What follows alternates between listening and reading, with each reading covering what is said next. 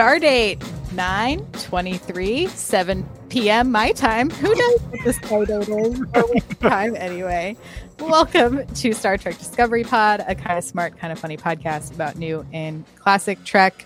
Grant and I are co-hosting this thing tonight, and Clyde will be joining us in just a little bit, hopefully. We're two red shirts on an away mission.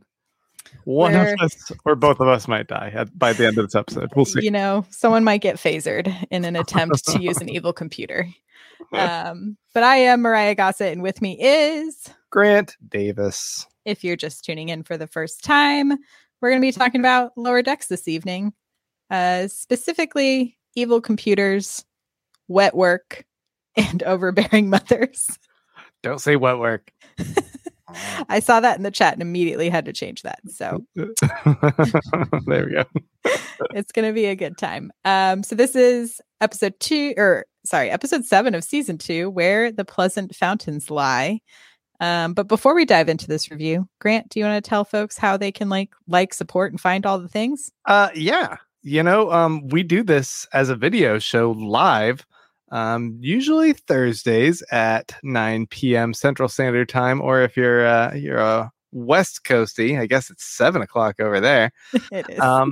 And yeah, we enjoy having you guys come join us live on the chat. You can chat with us. You can type POD, all caps POD, before a comment, and that helps us kind of keep track of what you're trying to get our attention for versus, you know, everyone who's just kind of chatting with each other, because it's a bunch of lovable Star Trek fans that join us week in and week out. And it's a lot of fun. If you are unable to join us for our live session, you can, of course, check us out later, both on YouTube, or if you just want to hear our voices and not have to look at my face. Giant faces this evening. Oh, big faces. There we go. Then, yeah, you can go to StarTrekPod.co, and there you can see where we're up on most, if not all, audio podcast platforms. So you can go that and check us out there. There's also ways you can help support us. Should I mention those? I don't know. Have you checked out our Patreon lately? It's a pretty great place. Yeah, patreon.com/Star Trek Pod. You can go join the Slack channel there if you make a $2 an episode pledge. So that's about $8 a month.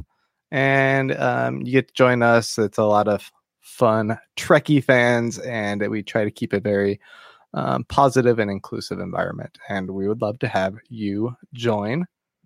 And you're helping support a podcast that is dedicated to talking about all things Trek.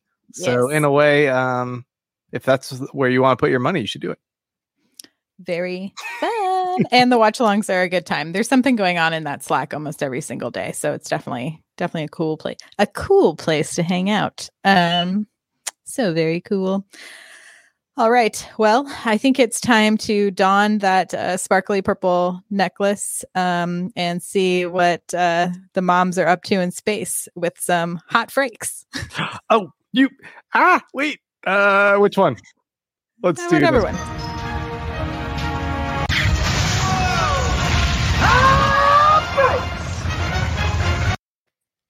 Yeah, I was all of a sudden like, I need to put a hot brakes video clip up. You got it. We got there eventually. It's gonna be okay. We got there. Grant, what did you think of the episode? I thought it was a lot of fun. I started watching this episode with my daughters. Oh, no. I got to all of a sudden the plot with Billups and his mom trying to get him laid. And I went, okay, we're going to stop here. That's a conversation I don't want to have with my little kiddos. So I was like, nah, okay. So I Prodigy is coming. Yeah, we'll watch Prodigy later. Yeah, it's going to be great. I threw them in bed. I ran back out and I just watched it right before coming over here. It's great. I thought this was a really fun episode, and I liked both the continuing kind of I guess it seems like it's skewing toward romance between Tendi and Rutherford, or at least on Tendi's side, that she's got strong feelings of affection for him and like a fear of losing him. Maybe it's not romantic, maybe it's platonic, but whatever it is, I'm liking the development there.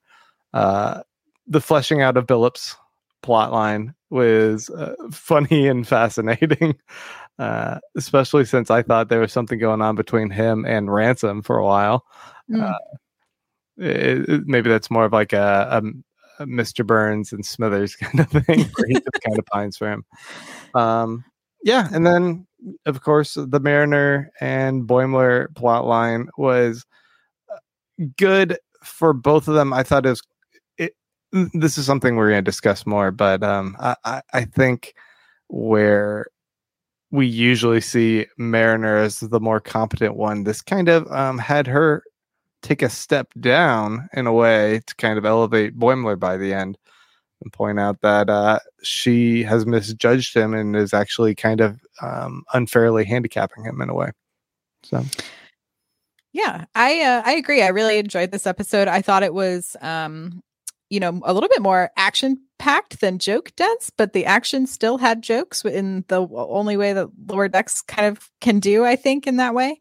I enjoyed that we even started like the cold. I thought it was interesting that the cold open didn't have any of our normal Lower Decks crew in it. It's like we're starting to get to know a little bit more of our bridge crew, which I think is fun, while we still have, obviously we have to have our Lower Decks people involved in their plots in some way, shape, or form, because that's the name of the show.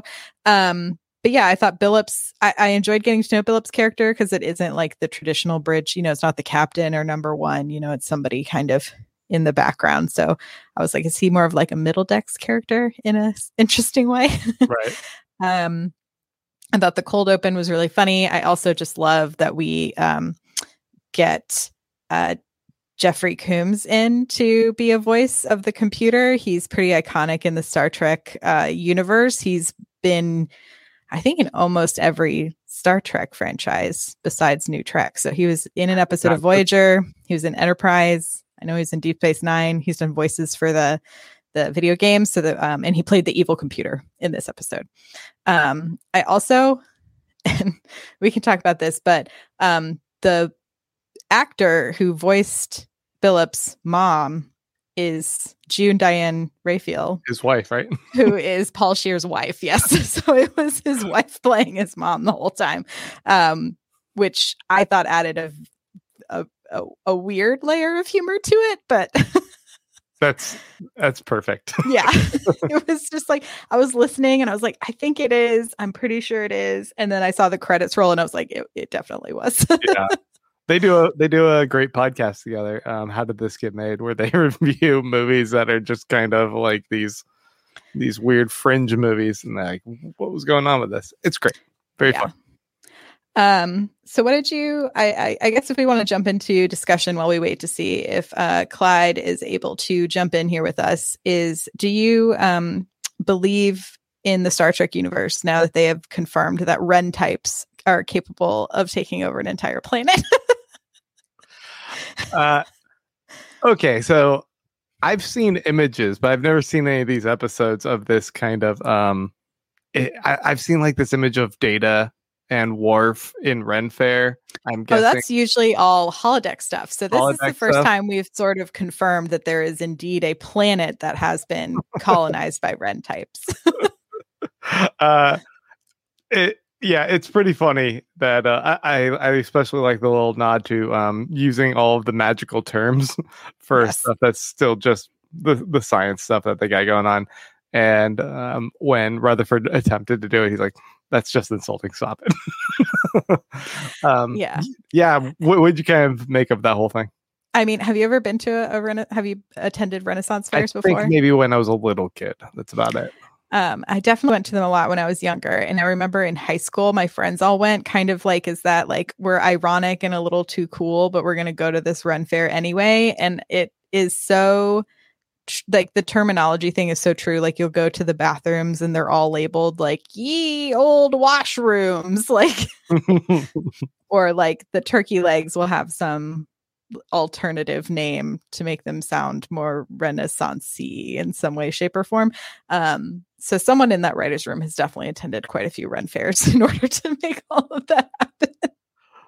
I mean, it's just another level of geeky cosplay. It seems like, People get all dressed up, and Game of Thrones had a great tie-in for a lot of people of like decking out their Game of Thrones costumes and then going to the Ren Fair. I did. The one thing I was interested in how they've structured like the rules, right? Because Billups essentially says that he renounced his ability to take the throne and his citizenship of the planet in order to join Starfleet so that he didn't have to become a prince.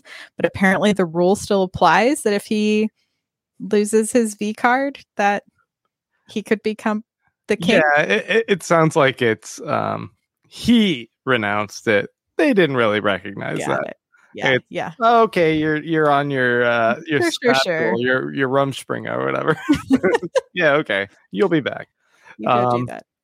I think this is something kind of hilarious to that kind of desperately trying to escape and cling to virginity, which is, contrary to a lot of comedic plots of guys just trying to lose their virginity in high school and stuff like that. So yeah, it was an interesting way to turn that on his head. But I also appreciated he didn't seem resentful of it. It was just like something that is there, which there are, asexual people who are not into being sexual with people. So I was like, in a way, I don't know. It's an interesting Right. It seemed like they didn't define one way or the other how he actually feels. They left it open to a guy and a girl also courting him in the bed for it. So it's like he has options if he feels anything in that regard. And it just showed that he had some hesitancy, obviously, and some inability to rise to the occasion, so to speak. So I don't know if that speaks more to maybe he is asexual. Maybe he just isn't interested at all. And that's part of he does have the passion for Star Trek, for Starfleet. I don't know. Way to go, Billups. Way to hold on to your values. Yeah. Once again, I'm glad I didn't finish watching this episode with my kids. The prince's dry at the end was like has his kingdom come. Also, the amount of just like one-liners from this episode was hysterical. I guess jumping over to our B plot, which was Mariner and Boimler heading to a place we know very well from Picard. Is it? Yes. It's the same place where Allison's character is from, the Institute. I didn't put all that. Oh, they're heading to Daystrom. Yeah, they're heading to Daystrom. That they crash on. Oh, wait, Clyde's here. Let me pop that guy in. Clyde! Hey, I don't know if I can stay very long, but I'm here. Oh, well, okay. Why don't we get your hot freak while you're here? I like your jersey, by the way. Is it a Roy Kent? Yes. It's Kent. He's there. He's there. He's every effing where. He's Roy Kent. Anyway. Yes. This is sorry for the fruity language. All right. I thought this was a cool episode. It had a really interesting moment for me when I was trying to go, wow, did they kill Rutherford? Like, are we going there? Like, I really was thinking, this will change the direction of the show considerably. So I wasn't quite sure. But then I thought to myself, there's no way. So, but overall, I thought it was interesting. Probably not my favorite episode. I did like the Mariner and Boimler kind of storyline, and then, my favorite line of the entire episode might have been, "You got boimed," which was just like, really? That worked for you? It was kind of like, you should laugh more at my jokes then. Yeah, it wasn't it didn't get me like in a funny way. It got me in a like, that is what he would say. That is what he would say. So, yeah, I thought it was interesting. I think we were, Mariah, you mentioned Paul Scheer in the chat. in our Slack. I kind of thought, wow, such an interesting character. Because once I noticed the voice, I immediately went to Andre from the League. Yeah. And I was just like, wow, what a polar opposite character. So yeah, I couldn't shake that the entire episode. He very much transforms, because I don't know if you've watched Black Monday, but he's also in that show and is a very different character there. So way to character it up, Paul Scheer. And you're about to go see him, right? I am. I'm going to go see him tonight at an improv show, which is bananas. All up in my day. But yeah, we were about to dive in, Clyde, into talking about Boimler and Mariner and the kind of plot around them. And to me, it reminded me a lot of like the classic. What's happening in the chat? Did I miss something? We're romantic? Yeah. What did I walk into? We were talking about Billups a little bit, and they're saying that he, whether or not he might be potentially asexual. Carolyn says could be ace, which is asexual, I believe. But maybe not arrow, which is aromantic. Which means you can have romantic feelings towards people, but maybe you don't have sexual feelings towards people. Yeah. So he might still have romantic feelings toward Ransom. Like I thought we got some nods to that in earlier episodes, but maybe not. We did. So that's possible. Yeah, definitely still have crushes. But with Mariner and Boimler, to me, it felt very like classic, almost Spock Kirk shenanigery, you know, and they can't agree and they're going to get into the fight. But then at the end, they realize they're still best friends. And one of them, you know, it kind of, in a similar way, I feel like one of them is always in the right, even if the other one doesn't quite see it in that particular way. And that equilibrium kind of goes back and forth. So I'm glad we're getting that set up, and Boimler isn't just always going to be the like inept character in comparison to Mariner. You know, I think it's interesting that you say that, because so often we look at the show as having a TNG frame to it, but the dynamics scream much more TOS to me. Right? When you think about because it's there are episodes where I feel like it expands, but for the most part, we'll kind of devolve back into this 4 character like ensemble, which was much more TOS. And I would say TOS is really a 3 character ensemble with a rotating 4th popped in there, right? Whether it was Scotty or Chekhov or some random red shirt. In TNG, it really felt more ensemble, right? It really felt like you had this group, right? The poker club plus Jean-Luc, and any given week you were going to kind of maybe lean into one of those, but you never knew what you were going to get, right? Plus a random guest star. This doesn't necessarily feel like that. Like we've got, like I said, I feel like we had a couple episodes where it's like, oh, we're getting some backstory on Ransom or some, you know, something here, but for the most part, it's still high and tight with those 4, which, like I said, feels much more TOS. Clyde, did you recognize the voice of the evil computer? I did not. It's Jeffrey Combs. Apparently, this is a guy who's been in a bit of Star Trek. So I don't know if you've heard of him. He was not on TNG, so he played a pretty big part in Enterprise, and then also appeared in some Voyager and some Deep Space Nine, and has done a ton of voices for the video games. I'm looking at a collage of a bunch of characters that he played. Oh, he was the Dominion guy. Yeah. Okay, that's where I know him most. Very funny. Oh yeah, in this role here, I loved the evil computer, especially how that kind of plays out with being grouped with all the other evil computers in what's the place they go to at the end? Daystrom Institute. Daystrom Institute. Yeah. We got a comment here from Takako who says someone pointed out that one of the evil computers had a CBS logo, which also perfect. Love it. Jumping back to what you guys were talking about, though, about Mariner and Boimler, you know, I think that I like this continual kind of progression that we, the audience, get to see of their relationship, of how Mariner is coping with how he left, and she's still bitter about that, even though they have had a little bit of a heart to heart. Like, we still got that in the bar scene 2 episodes ago, but at the same time, you know, still there's clearly some friction and tension there, and equating his time on the Titan to his travel abroad or whatever she said, perfectly hilariously fit with that.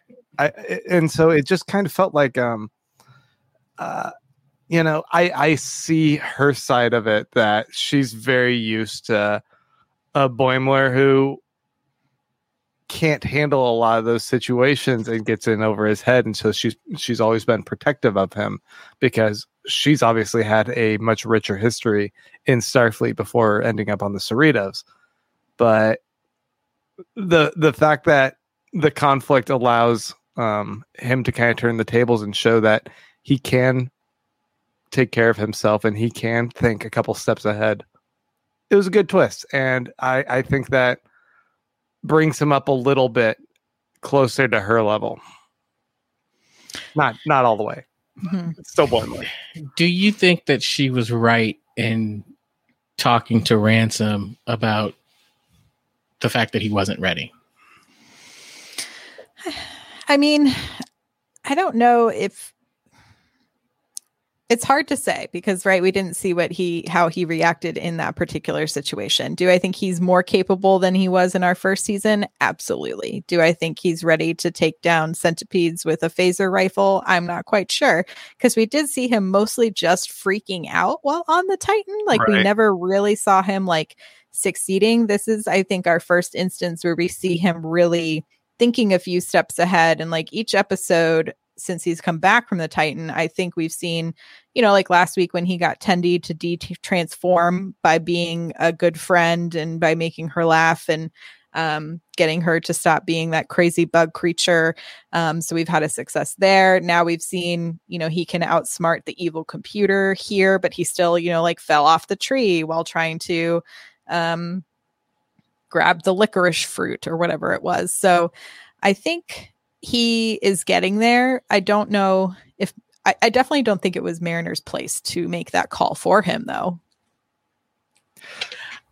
It's tricky. I mean, as a friend and with good intentions, her trying to be protective of him, I can kind of see it both ways. She also, you know, does come from having a rich history of experience and being able to a certain degree, recognize that. I wouldn't necessarily come away from this thinking that she's in the wrong, he's in the right, so much as they both kind of learn from this experience, and in a way, this helped kind of develop and grow their relationship together.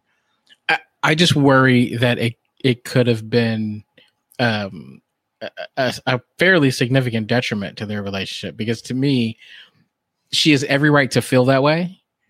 I think the proper way to respond would have been to tell Boimler, hey man, I don't think that you're quite ready for this, and here's why. Right? I think you'll get there, but I'm just not sure that you're ready now. And then allow him, you know, a grown ass man, to make his own decision. That doesn't work for the comedic plot here. And if he gets eaten by a giant centipede, then he gets eaten by a centipede on his own, making his own decisions.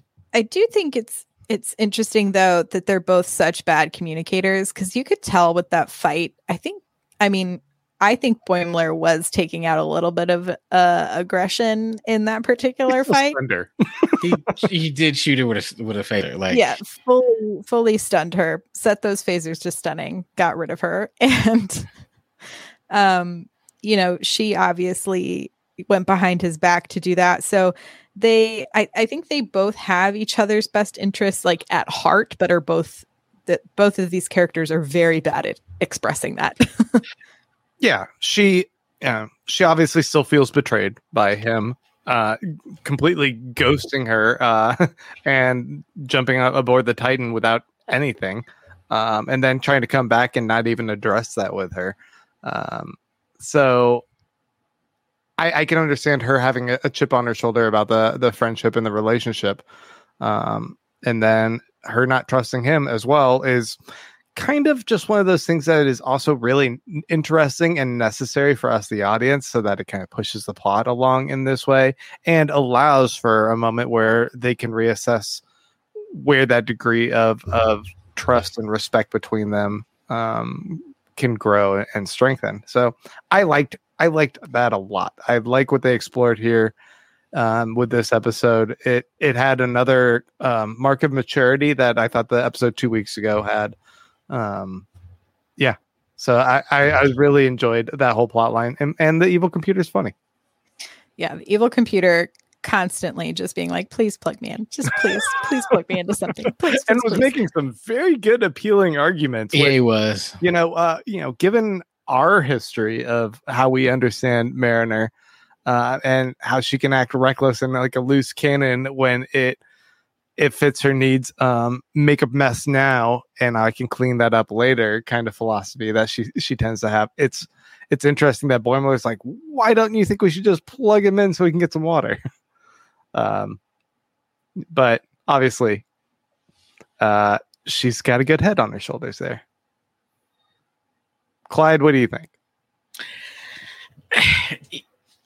I also, you said something earlier, Grant, that has stuck with me. The comedic element, right? I don't know what happened in Mariah, but Mariah froze. No, I have her log in and log out. Okay, so I just thought she was in deep thought, so that's bad on me.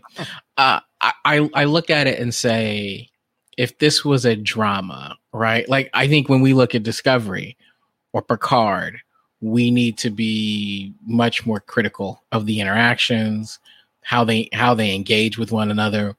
But this is a comedy, which means that we have to suspend belief a little bit for the joke, right, to laugh. And so I don't want to get too caught up in the, she shouldn't have done that, But I do think we get some of that back and forth play with, like, if you don't have a wild card, then the comedy kind of sort of fails, right?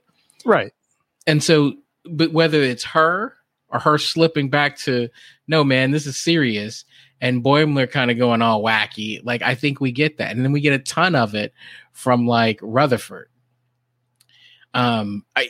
It's a comedy, so I don't want to get too stuck on she should have, or sure.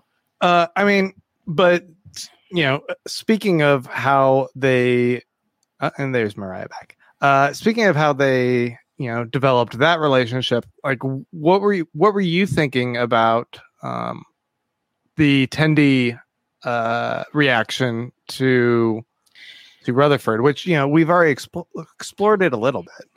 It's actually one of my favorite reactions in the show, because one of my favorite things about Lower Deck, and what I'm looking for almost every episode, is that, yes, we're aware that this does not make sense in Star Trek universe, right? It's that moment that it's just like, hey, we're with you, and this is insane. Mm. And the fact that I didn't get it to, like, the very last moment was interesting. And that moment was when, she was so worried that he was dead. And he was like, yeah, that just kind of sort of happens. Like, it kind of like, and I was like, how many times in Star Trek has someone almost died? We thought they were dead, and it turns out they weren't, or something. We've never really checked in and said, what does that do to the people around them when you're constantly thinking your friends are dead? It's like the little boy who cried wolf. At some point, someone's got to die, and you're like, he ain't dead. He ain't dead. He's not dead. Right. He can't be dead. Yeah. Yeah. I mean, we haven't seen, like, a real, introspection on that. Like, I mean, we get it now in Discovery, and I think in Picard in, like, that much more, like, emotionally mature way. But we, haven't seen it in any of the more episodic Treks before. And so I do think it's funny that they keep kind of bringing that up. And, like, poor Tendi is this vehicle of just all of the anxiety around it. And so I feel like the last 2 weeks have been rough Tendi episodes. Yeah. Well, Pika Scribbit says, Pod, I thought that for a second they were going to have a running gag where Rutherford loses his memory every season and has to start over again, which would be a tragedy in itself. Yes. Who killed Rutherford? He's the Kenny of he's Lower the Decks. No, well, I also thought it was interesting because we've always kind of talked about this. You know, they have the will they, won't they of the show, right? The Tendi Rutherford. Is there romance there or what? And it does feel like that's really, really hard on Tendi because, like, if there was something, like, does she go, no, I need to distance myself? Or does she go, well, I better tell him how I feel now, lest he is dead next week? You know, like it's a really interesting, it's a really interesting moment. I know that I think Chupi said that, what was it? Tiana or yes, Dr. Tiana was so sweet. I did think that was a great kind of moment where she came to her and was like, wow, like there are these moments that I'm like, wow, okay. I don't want to say it saved the episode, but there were these really moments that kind of touched you in a way that's not all, you know, slapstick stand-up comedy. Yeah. Clyde, you weren't here earlier when we were talking about, do you have any experience at Ren fairs? Wow. No. No judgment. No judgment. I've actually wanted to go, and, you know, I lived in Dallas for a while where there is like a medieval, what was that? What's it called? Medieval times. Medieval times. Never actually went, but I kind of wanted to. It's one of those things. It's a really interesting dynamic for me as a Black man because it's like, it's kind of cool. However, that period, not so great for me. So. Yeah, because they're always very focused on medieval European history. We're not talking about, like, you know, medieval global history where perhaps there's some more diverse cultures represented. Yes. Like, I've read all this stuff about how people would travel from Africa all over the globe as sailors and often pirates. Like, there's some other stuff there, but usually when we're talking about medieval history, you're right, we're all talking about, and not just all of Europe, but a very specific region of Europe mostly. Mm-hmm. Mm-hmm. Are Ren fairs kind of bleeding into fantasy as well? Like, is it dragons and unicorns and such? Okay. Yeah, there's definitely that theme is definitely there. I'm sure, you know, I'm not a part of the Ren community, so I can't speak on, like, if there's a division within that, but I can remember going as a kid, you know, dressed up as like a princess, and there'd be like dragon stuff and like unicorn stuff, because as a small child, that's what I cared about. So and I would say it's one of those areas where I think as a teenager, Ren Fair to me translated to beer and bustiers. And so it was just kind of cool, but maybe I shouldn't. So apparently giant turkey legs are overrated. So I'm never going to. I don't know that is such a thing, Kern. Like, you know, how can you overrate a giant turkey leg? That's like saying a deep fried Twinkie is overrated. Just, no. Or funnel cake. We always go to this thing called Worst Fest down in San New Marcos. Braunfels? No, it's New Braunfels. Yeah. Just south of Austin here, which is an Oktoberfest thing. It feels Ren Fair adjacent, I'd say. There's a lot of polka music and meats on sticks. And yeah.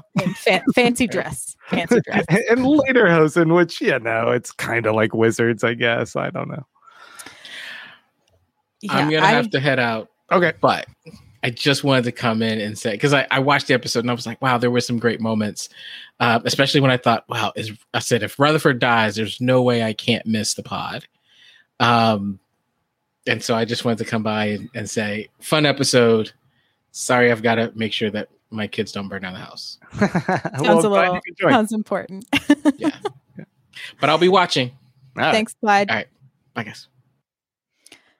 And we're back to Big Faces. Woo! my video is stalled out, so I can still hear you. I have no idea what we look like right now. So good times. Yeah, you go in and out of moving, but your audio's still there, so that's good.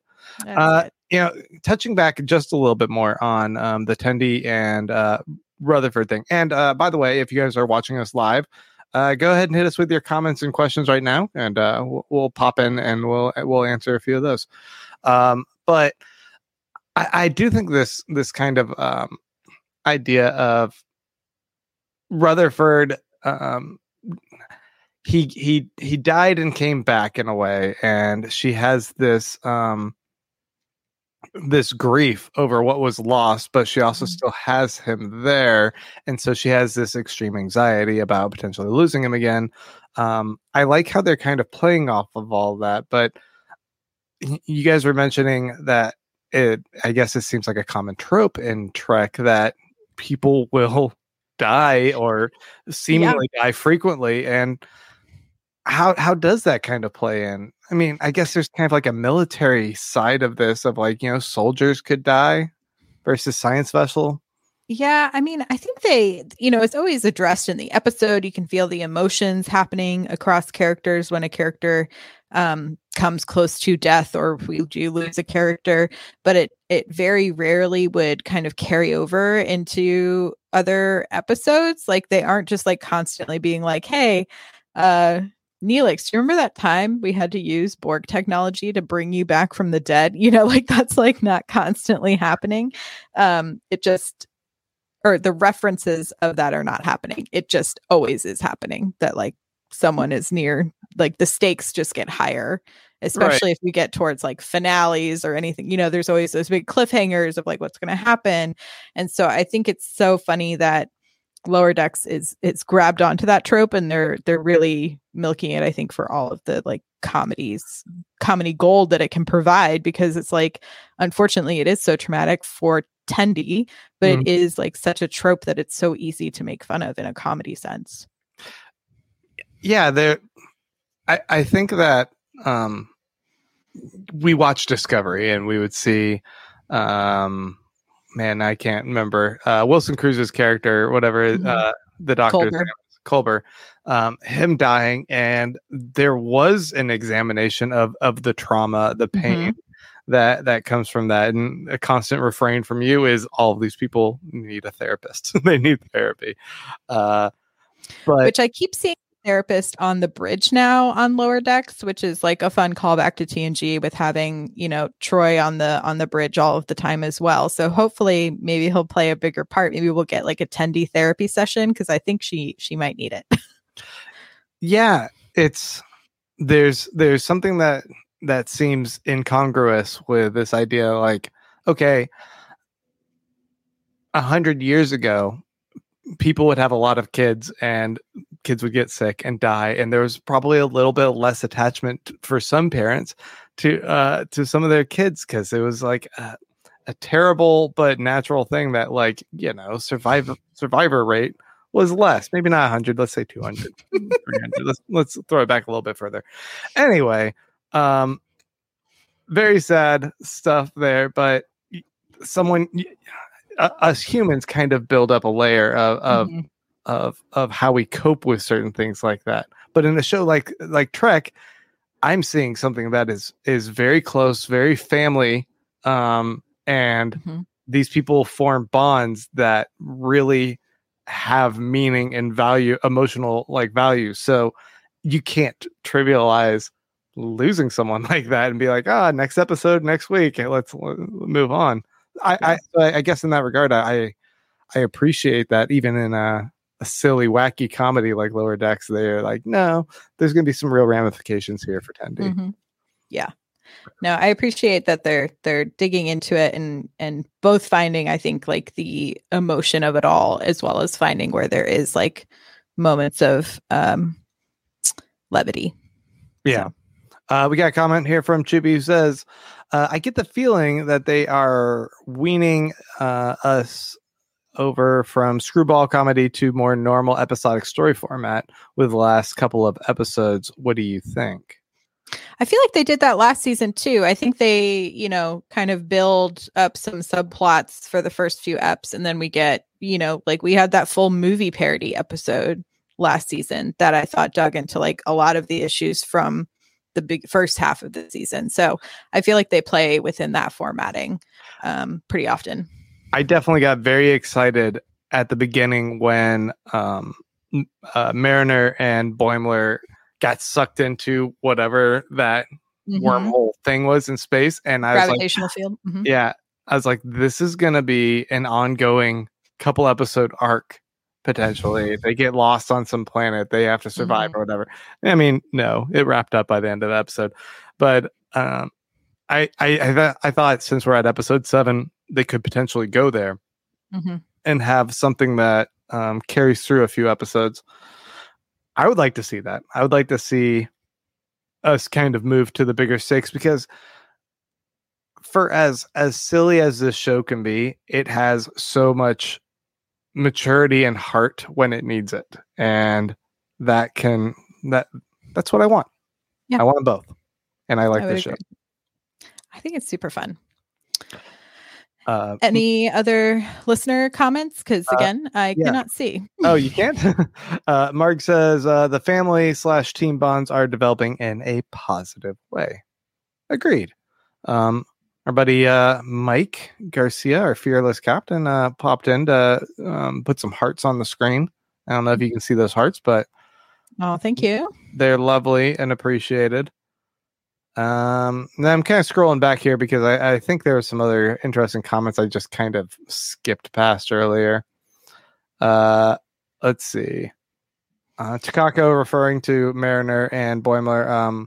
I think Mariner may be right at this point in time, but sooner or later he's not going to be that bumbler anymore. Referring to, I would agree. Boimler. You can see the inklings of greatness in Boimler more now than I had before. And then P.W. Gregory says, you need to get outside your comfort zone. But I love my zone. It's so comfortable. I felt that in my very bones. Yeah. I like my comfort zone as well. Agreed. I think that might be about it then. We can go ahead and wrap up here. Are there 10 episodes this season? Do you know? Yes, there will be 10 episodes. So we do have the 8th episode next week. Very exciting. We'll be back, of course, to cover that. Hopefully we'll have full crew and I will have better internet. I have ordered a Wi-Fi extender. So just so you know, you look okay on our end. Perfect. Yeah, that's great. It's all right. There's some glitches here and there, but it's fine. Yeah, folks, we want to say thank you so much to all of you for joining us this week and joining in the chat. If you are listening to us in our audio podcast, which we know we have a large audio podcast listening audience, we'd love to have you come join us when we do these live. I know it's not always convenient time-wise, but if you do find you're available, it's going to be Thursdays at 9 p.m. Central Standard Time that we go live, and we're talking about the episodes of Lower Decks currently. We'd love to have you come join in on the discussion. And if you want more, there is more. We occasionally do Patreon episodes, and you can check those out, and you can help support us by going to patreon.com/Star Trek Pod and making your per episode pledge. Give us $2 an episode that we publish. You only get charged if we put out content, and you can join our Slack channel and chat with all the other lovely Trekkies. We have a great audience there, a great crew.